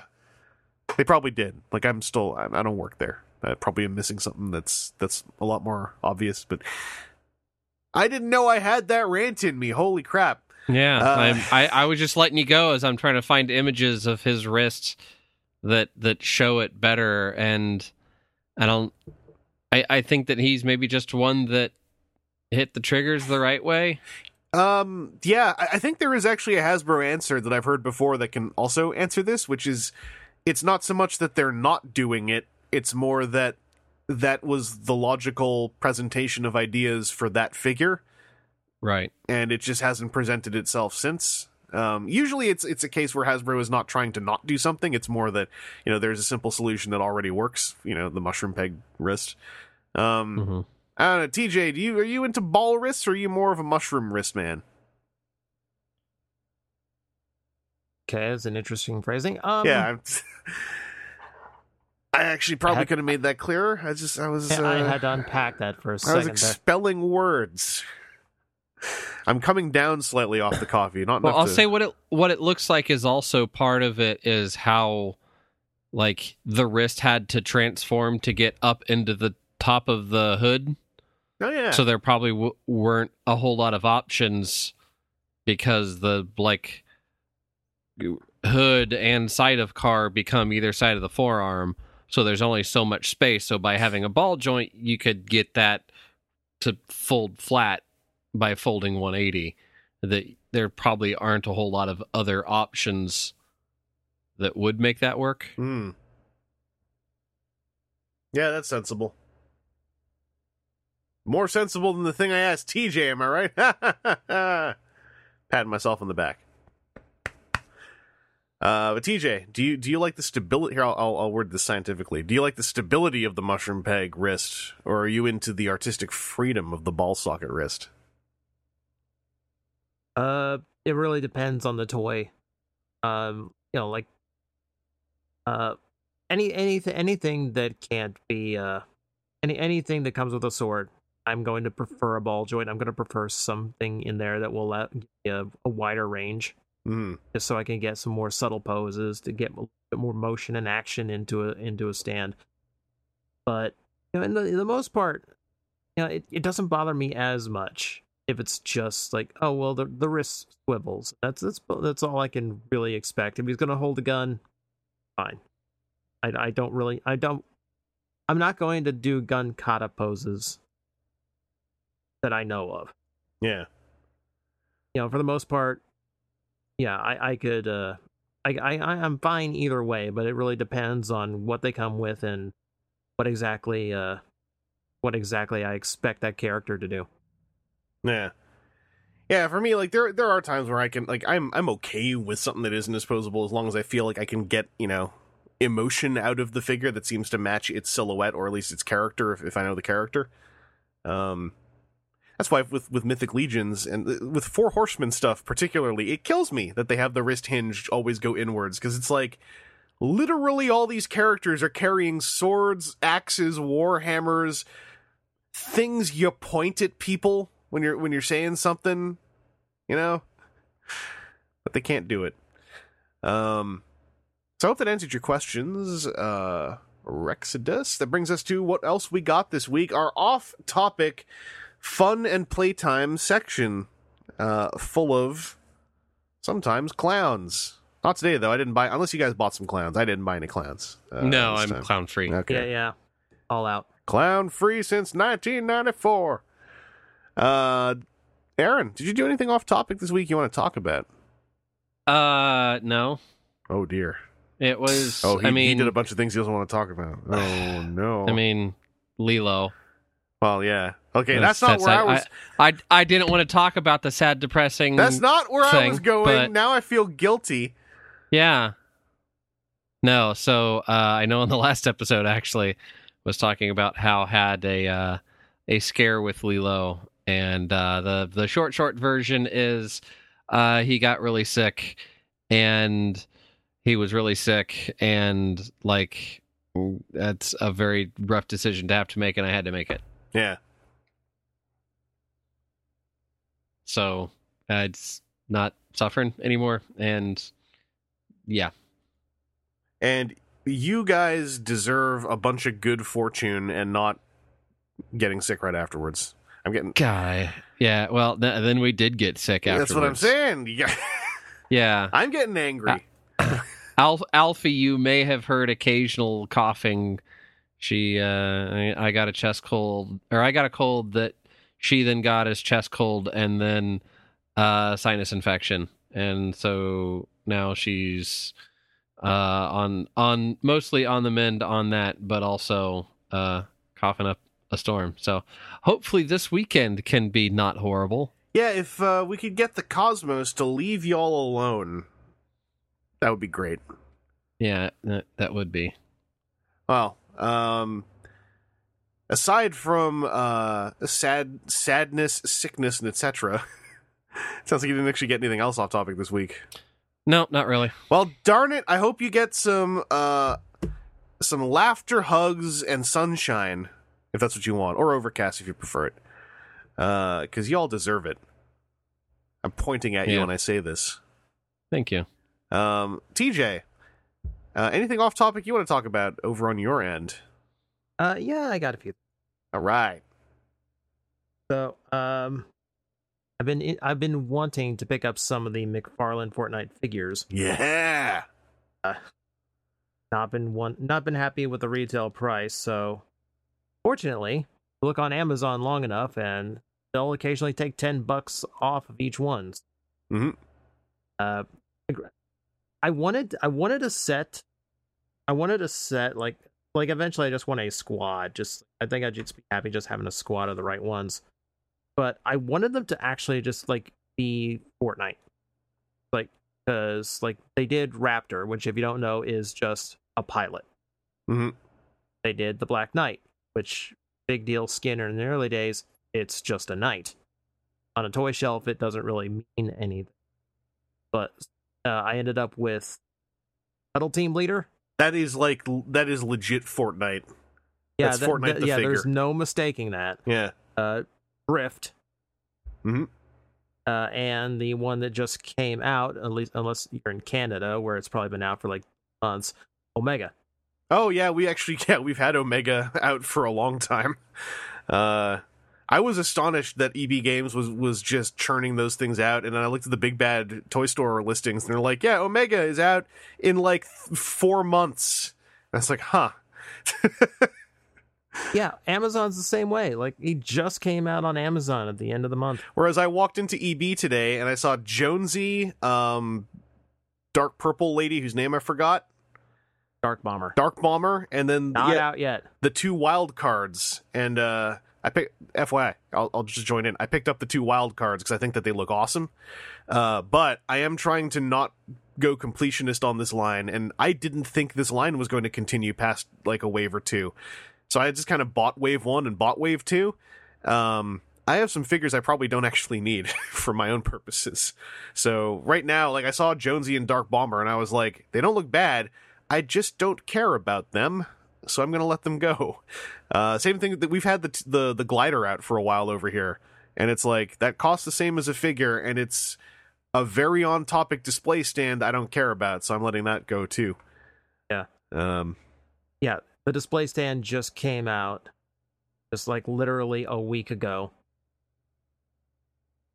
Dark Bomber and Jonesy aren't due until the end of this month, which means I'm probably 2 months away from wild card. Yeah. And like even like Raptor I kind of like, but like I got the Dinosaur Man, and I don't know if I'm ever gonna open him, to be honest. Yeah, like I saw, like Rex was one of those that was $10 off on Amazon, and I was still like, I don't know. I'm of two minds, only because he has all of the absolutely pertinent accessories. So I'm like, I might bust him open just because here's my silly one. Because the Cuddle Team Leader is not silly. The Cuddle Team Leader is dead serious. But I'm still not sure. But I'm definitely, like, from this point onwards, I'm just getting the ones I think look cool. I'm getting the wild cards. Already did it. When the robot guy comes out, I'm going to pick him up. But yeah, Jonesy just is like Raptor, I'm barely hanging on to. So Jonesy is absolutely not doing it for me. And Dark Bomber, it actually, the thing that finally made me make the decision was when I saw she has the same legs as Cuddle Team Leader. And then I was like, I think I prefer having these legs on Cuddle Team Leader. Thank you very much.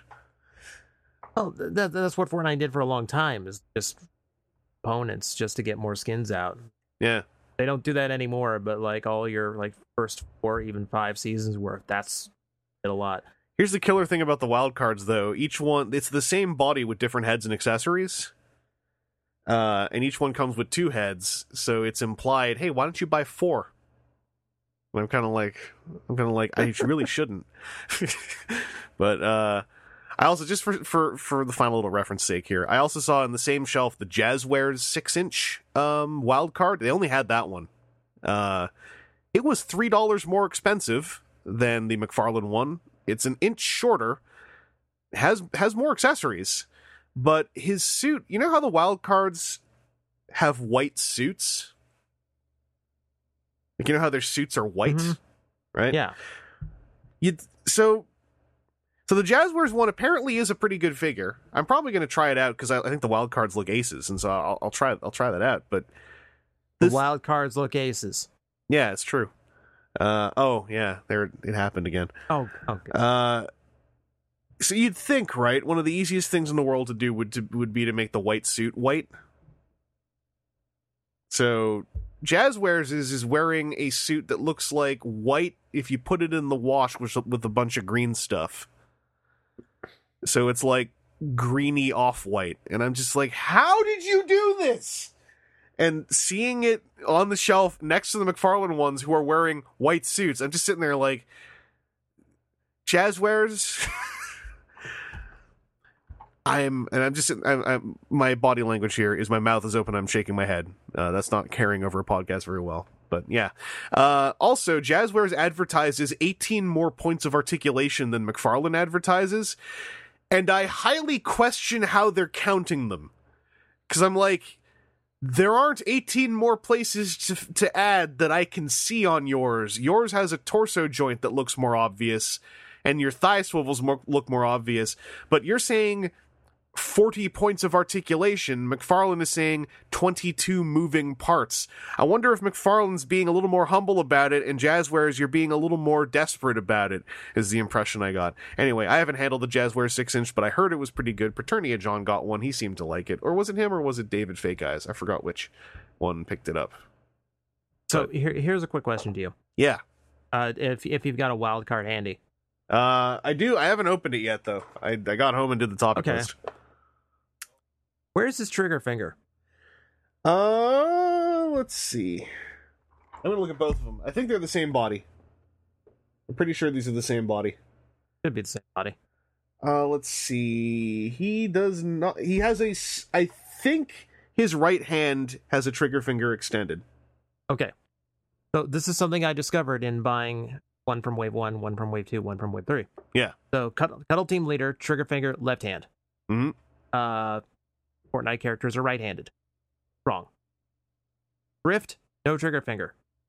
So he just looks really doofy and dumb holding anything except his hammer. It took him 3 waves just to put a finger on the right hand. I did not know that about Fortnite. I assumed you could just change your hands in that game. You know what? All the promo photos on the back of the wild cards, because they show the last 2 waves, everyone's just holding their pickaxe. Because you can't screw that up, can you? No, that's a little harder. Also, what's weird is the wild cards. One of them comes with a gun. One of them comes with a crowbar. So one has the gun, and it's the suction cup gun. One has the pickaxe, and then they both have different backpacks. That's weird.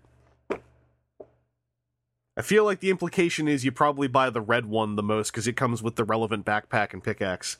Because the one with the black suits comes with the plunger pistol and the holographic llama backpack that I don't recognize. Well, the crystal llama was the whole point of the mode that character is the focus of. Aha! Because it's a jewel llama that you're running a heist for. Oh, so there would only be one anyway.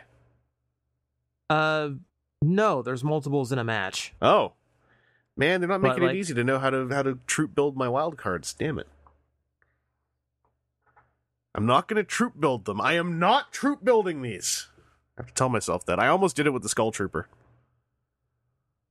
Because there's a cheap version out that's like 18 Canadian dollars because he's the glow-in-the-dark version. Oh. He's like almost half the cost of a regular Fortnite figure. Comes with an exclusive pickaxe that's a big evil-looking scythe. Which is supposed to... that's why I didn't get the Skull Trooper as it is, because he comes with a dumb Western pickaxe. Well, you should get the glow-in-the-dark one. Then you're... thought about it, and I try not to think about it. We're doing this in an order I realize is probably a little bit backwards, but seeing how I've handled these things before, TJ, you have not handled these things before. No. So, I want to know, and given that these are McFarlane, right, even though you've probably heard about how these are like a big step up, how do you feel about these toys now that you've handled them? I do feel better about them in comparison to my past experiences with McFarlane. Mm-hmm. That'd be the Borderlands figures, of which I have a broken elbow on one. Mm-hmm. How joints work. Yeah, they feel fine. There's a few things I wish were a little bit tighter, like ankles seem to be a issue on Puddle Team. She tends to sag in one direction or another. And on Omega, I think it's because they ran Omega and Carbide at the same time, and they're the exact same body. Mm-hmm. But Omega's are looser than I'd like in the hips. But like nothing's breaking on them, and they hold the poses I want them to hold. Is a step up from my experience with Farland. Yes, something in this Epic Games money they got like activated somebody there. I'm convinced. Like this is making all the money in the world. We can't screw this one up. Yeah. I mean, at Jazzwares as well, I've handled one of their 4-inch ones, and like I'm not going to collect those because I'm really let down by the elbows on the one I handled, because the little Jazzwares ones have a single jointed elbow, and it at least on Omega it can't even make it to 90 degrees, and so I'm like, this is an okay little figure as long as he's waving his gun around with one hand, but I don't know how I feel about this going forward. But the McFarlane ones are just like I think they're really darn good for their price point. Like being around about the same price as Marvel Legends. I think that they are crisper in a lot of places. They're slightly less open to articulation in some places, but I would say on a broad strokes level, I would call them equal, if not maybe a little bit more up my alley than Marvel Legends. The hip design is a big thing for me. There's something about it that I really dig. Because, like, when you look at those hips, right, they look like they shouldn't work. Like, there's so much clutter there. And then it's like the hips just sort of work. And something about that I really enjoy. The only problem is I'm really into these figures. I have not played Fortnite in a while. The last time I logged in was to buy John Wick. I haven't even played as John Wick yet. I was just like, I'm not missing John Wick again. I like him too much. I couldn't make myself buy that because I just wanted to make Keanu Reeves jokes. I just was like, I want to collect John Wick wherever I can. I missed the last time, but this time he's actually John Wick. I'm collecting this one. Someone sent me the pickaxe they made for him, which is just a sledgehammer. Yeah. Yeah, it's to unearth your past. That's what it's for. I missed out on the pencil one from the joke John Wick, but I'll live. Are you thinking that you're gonna pursue some more of these Fortnite guys? I know it sounds like you're already set for the wild cards. I don't know about wild cards specifically. Ooh. I'm trying to cherry pick. Like I'm frustrated they made Dark Bomber because I would have gotten Bright Bomber. Yeah. But no, I'm seeing what comes next. Like they're doing Ragnarok, and that one's probably going to get purchased at some point. I forgot they're doing him.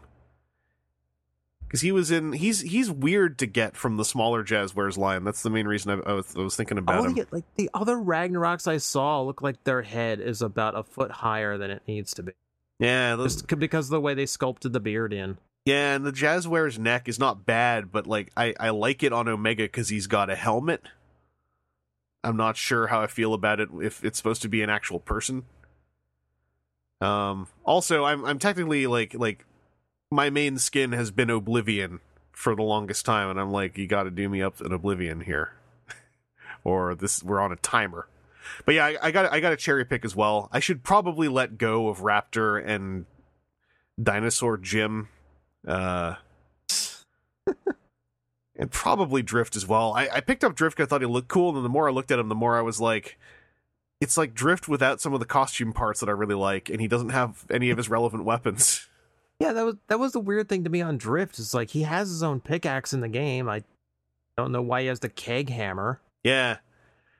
I think it's a good line. I just think, like, definitely do not go completist on this line unless you adore all the skins they're choosing. I'm going to definitely cherry pick from here on. Because when I have messed with them, like, they are good figures. And so far, most of the ones I've got, I actually am happy with. It's just those 3 I'm kind of eyeballing to put on the block. But no, I'm glad you picked them up. I know you've been playing a lot more Fortnite than I have, so I'm glad you can finally sample the best Fortnite figures that are out there. I drew a line in the sand. I did it. The Jazzwares ones don't suck. I just, if you have the choice and you're on a budget, I think you should go with McFarlane. I would like to pick up the Jazzwares 6-inch wildcard just as my one comparison piece, though. I might do that later this week if they're still floating around. I'm going to watch a video, see if it actually is as posable as it says it is. Anything else off topic on your end you'd like to talk about? No, I think that'll do it. All right, I got one more thing. Unfortunately, again, it was from today. I didn't open it, but I'm more or less done with Marvel Legends. But then, you know how they'd have that slightly bigger boxed Archangel from X-Men? Mm-hmm. With the metal wings and everything. Toys R Us in Canada has him on clearance for less than the cost of a regular Marvel Legends. It was like $23 or $24 Canadian.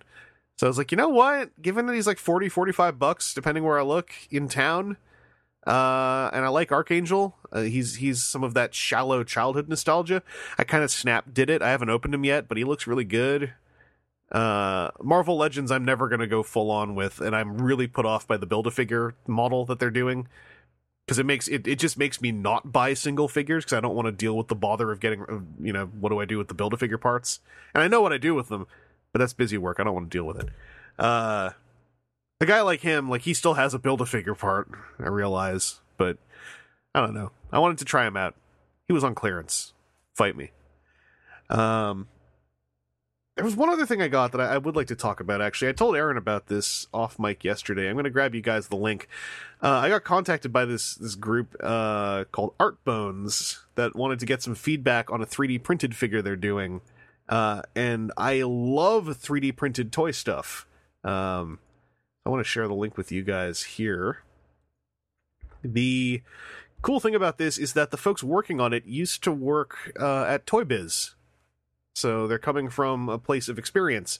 One of them was the sculptor for a whole lot of the pre-Hasbro Marvel Legends Golden Age over at Toy Biz. So they've got this like kind of just base artist's posable figure called the Specimen. And it's an articulated skeleton that they then can print different skins for. So like the sample they sent over for me to take a look at was just like the Specimen, the base like male body. But in their shop, you can see they've got like a skinless person, and they've got like a sort of Tron Pixel Man. And this is a really well done piece. It's not cheap. It's $120 for one of these figures. Bear in mind, it's an entirely 3D printed, hand assembled and finished figure. They print all the parts, they finish them. The skeleton also has 2 flathead screws in it and 2 metal pins, as well as every single ball joint has a printed groove that they then apply a black rubber gasket to provide tension. And there's also a display base that has some screws in it as well. I think that they are actually undercharging, but in this marketplace, I think this is the only way they could probably get people interested. I feel the same way about Mechazone, David White's stuff.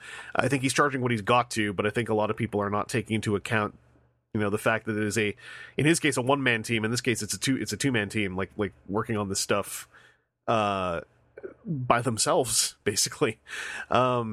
But I think it's a really great figure. The hand feel you get from those rubber gaskets is incredible. The range of articulation is rock solid for the scale. The skeleton itself actually is even more posable when you don't have meat on it, and I'm curious if they might ever experiment with a skin over the skeleton that's a lot more like anemic and inhuman. That might leave even more room for the ab joints to work. But it's got like a slider on the shoulders to help with the butterfly joint. It's got a slider in the mid torso to help with the ab joints. It's a really cool figure, and I gotta write them an email back with some solid feedback, but hopefully it's okay for me to mention on here with them. It's not unreleased, so hopefully it's all right for me to mention that I handled one here, and I want to, because I liked it. But yeah, if you have an interest in 3D printed toy stuff, check out artbones.nyc. They're based out of New York, and I think they're doing some really cool stuff. Their Instagram is showing a lot of really neat one-off parts they've been printing. They got like an Anubis head. Just today, they put a video up showing they printed off boxing gloves that are actually flexible like boxing gloves. It's an elastic material that is apparent. It's not, quote, Flex 100. Someone in a comment mentioned if it's Flex 100 material, it'll break down sooner or later, but they said it's not Flex 100. It is elastic material. So they picked up one of the boxing gloves and squeezed it. And I was like, how did you do that? So they're doing some really cool stuff with the medium of 3D printing and toys. And I'm looking forward to seeing even more artists work in this medium, because I think it's a place to go right now. Especially with all the news I keep reading about how the States is coming up on a series of tariffs that may affect both the toy industry and the tabletop gaming industry, which we're not going to go into, and don't comment about it because it's politics and that's against the rules of TFW. But if you want to tell Aaron all about it, his Twitter is open. You can always contact him with your opinions on that stuff. Hi, Aaron. How you doing? Hey. And yeah, I wanted to give that a little shout out because it's very cool. And also, obviously, big thanks to them for wanting to get some feedback on it. That is about it for my off-topic, what I got this week. So I think that brings us to a close for this episode of WTF at TFW. Thank you all for listening. Thank you, Aaron and TJ, for joining me here. It's always a pleasure. It's always a feel good. Always a smell good as well. Whatever that means. And we will talk to you all later. In the meantime, dear listeners, please check out that TCG podcast. If it's not up now, then it's in the middle of being edited, so it'll be up soon. With Drew Nolosco from the Transformers TCG. And whatever it is you're doing, in the end, the most important thing is to stay safe and take care of yourself. So we'll talk to you later. Bye-bye.